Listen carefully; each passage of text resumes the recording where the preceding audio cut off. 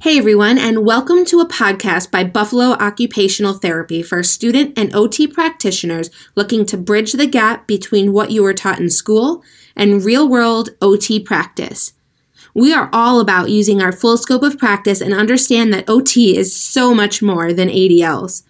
We are a medical science, we are a social science, and we are the cutting-edge next generation of OT practitioners.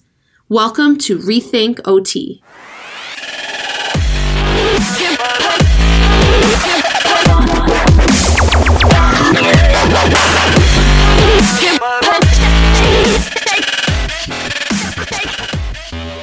In school, we learn that occupational therapy is top-down while the medical model is bottom-up. That's true. Occupational therapists approach rehabilitation with a top-down vantage point, and this sets us apart in the allied health field. But let's back up and define the terms according to the rehab professional. Bottom-up is objective.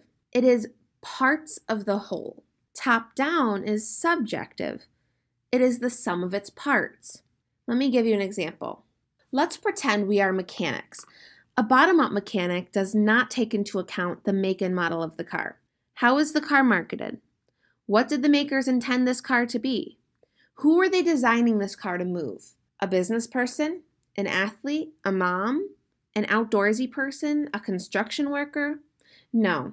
He may know about these things and write them down, but he sees all the individual parts that make up the car and treats the exact part that is having the malfunction. A top-down mechanic sees the beauty of the entire car and embraces why the car was made.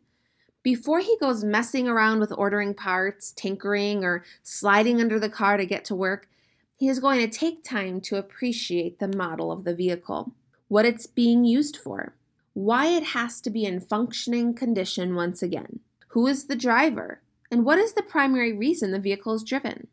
All of these things are important to the mechanic before he gets to work. It's not that he doesn't know just as much about the parts of the whole vehicle, like the bottom-up mechanic, nor does it mean that he is going to use a lesser, more non-traditional, or less informed approach to fixing the malfunction. No, he just is taking his time to appreciate the car's identity so that he can treat it most effectively. Now, I have absolutely no idea if mechanics are top-down or bottom-up, but I do know a lot of people who appreciate the various qualities and attributes of vehicles as if they were actual people. I hope this example helps to define these approaches. We are taught OT is top-down. If you heard the call about the history of occupational therapy, you know we've made a massive shift during the Second World War in order to fit into the medical model. So how do we cope with this? What's the answer? Hey guys, I just want to interrupt real quick. I want to take a minute to remind you to head to our website for OT treatment ideas, any PDFs we reference in this podcast, and a ton of OT science rationale for your documentation. Be the therapist your clients ask for instead of just the therapist they feel they can do without. Head to the BOT portal and OT store at www.buffalooccupationaltherapy.com. And don't forget to find us on social media in our Facebook group at Outpatient OT or on Insta at OT_outpatient. Now back to the show. Accept it. Work with it. It's actually a testament to the profession that we can exist in a top-down and bottom-up world. Our vantage point never needs to change.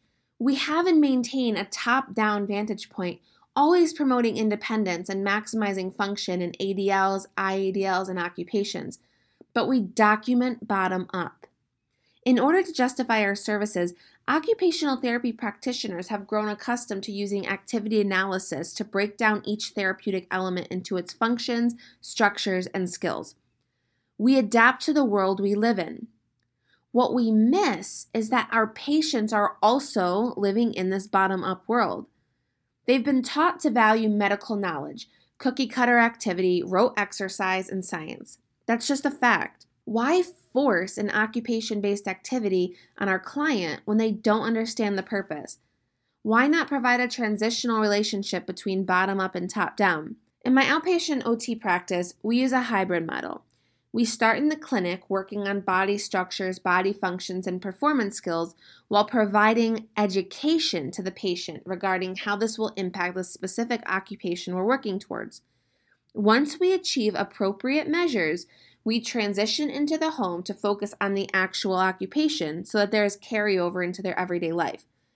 This hybrid approach also leaves room for occupational therapy advocacy among all players in the game. I hope this provides understanding. For a transcript of the call, head to the website.